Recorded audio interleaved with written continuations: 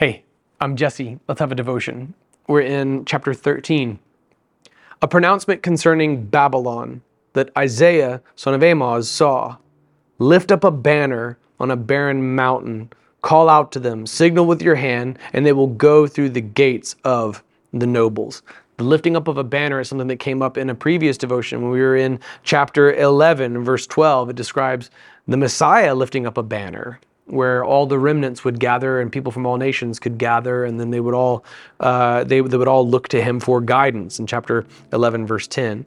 But now we're lifting up a banner in a different regard. This is an announcement, a pronouncement concerning Babylon. I have commanded my consecrated ones. Yes, I have called my warriors who celebrate my triumph to execute my wrath. Listen, a commotion on the mountains like that of a mighty people. Listen, an uproar among the kingdoms, like nations being gathered together. The Lord of armies is mobilizing an army for war. They are coming from a distant land and from the farthest horizon, the Lord and the weapons of his wrath to destroy the whole country. All right? Wail, for the day of the Lord is near. It will come as destruction from the Almighty. Therefore, everyone's hands will become weak, and every man will lose heart.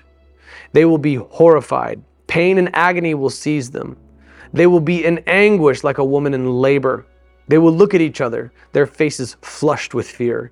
Look, the day of the Lord is coming, cruel, with rage and burning anger, to make the earth a desolation and to destroy its sinners. Indeed, the stars of the sky and its constellations. Right? Will not give their light. The sun will be dark when it rises, and the moon will not shine. This is reminiscent of the plagues of Egypt. It's also sort of foreshadowing of what will take place in Revelation. In the plagues of Egypt, the sun was darkened. This was a demonstration of the impotence of the Egyptian god Horus, or Ra, who was supposed to be in charge of the sun, but evidently was incapable of stopping Yahweh from blotting out his own sun in the sky upon the nation of Egypt. So this is a judgment against Babylon. This is a war oracle, and God is telling them what's to come. It was odd in its original reception because Babylon at this point didn't seem like a major player on the scene. You could see Assyria.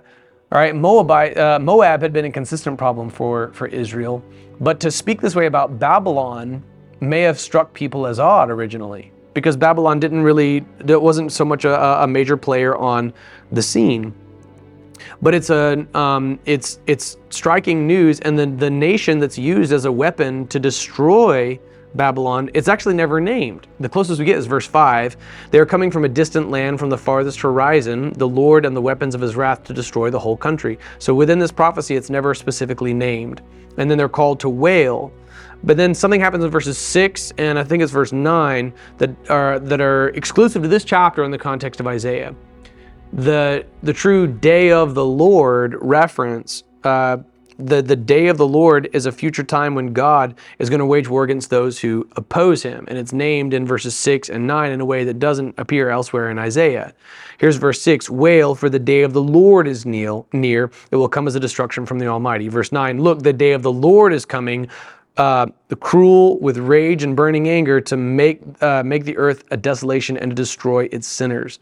So you can see that the nation Babylon may have seemed like an odd target because they weren't a major player on the scene. Now the Babylonians would, they would be used of God in this way in the context of Judah, but it's also there's a duality to this text because Babylon becomes the metaphor for corruption in society writ large in the book of Revelation. And Babylon is sort of represented by this adulterous woman. And her downfall is a big part of the imagery in the prophecies of the book of Revelation. And that the day of the Lord is her destruction gives this passage a now and a not yet quality to it. It's not just the earthly nation of Babylon now, it's also a future apocalyptic prophecy. Again, the scope of Isaiah's ministry goes beyond even the original recipients of Judah to have apocalyptic connotations, so that God is in control and God is going to bring about, he's going to bring about his own justice and his own wrath. Look, the day of the Lord is coming, cruel, it says, with rage and burning anger. These are not attributes that you often see attributed to God, but it's not sadism, it's righteous wrath and it's justice. If I'm sitting by a public park and if a rabid dog busts out of the woods, I'm watching my daughter play at this park and this dog comes and begins attacking her, you better believe I'm going to move swiftly and I'm going to use what strength I have to get this dog off of my precious daughter. And if I watch this happen and I do nothing, I just sip my coffee, I'm a horrible father. So the fury and the swiftness of God's judgment is not cruelty in the sense that we think of sinful cruelty.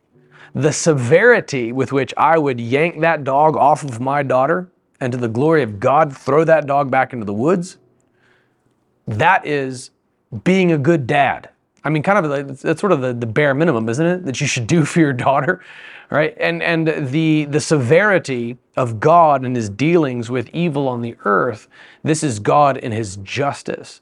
He would not abide justice. Like we talked about in our sermon this past weekend, sin and evil don't just dissipate out into the ethical ether. Every one of the sins of those who are in the presence of God forever is dealt with and atoned for in full. Tetelestai, paid in full. God's not going to let evil win. Evil will be dealt with to the fullest extent. And so there is severity. God is being cruel, not to innocence, but to evil and righteously, because this is retributive justice. So he is meeting evil on the day of the Lord with rage and burning anger. We don't often think of these as righteous aspects, but I would argue that an absence of rage and anger in the face of injustice is a terrible thing. There's righteous rage, there is righteous anger, and there is righteous severity as God deals with adequate cruelty that is commensurate with the evil whom he's bringing to justice, to make the earth a desolation and destroy its sinners. This is God dealing with the sin of Babylon.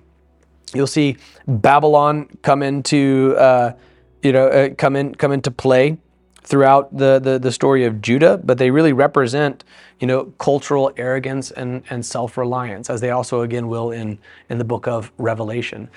This is God's ultimate coming justice. The severity, the cruelty is righteous because it's the severity with which a father would defend his children and would deal with evil that may attack his own will.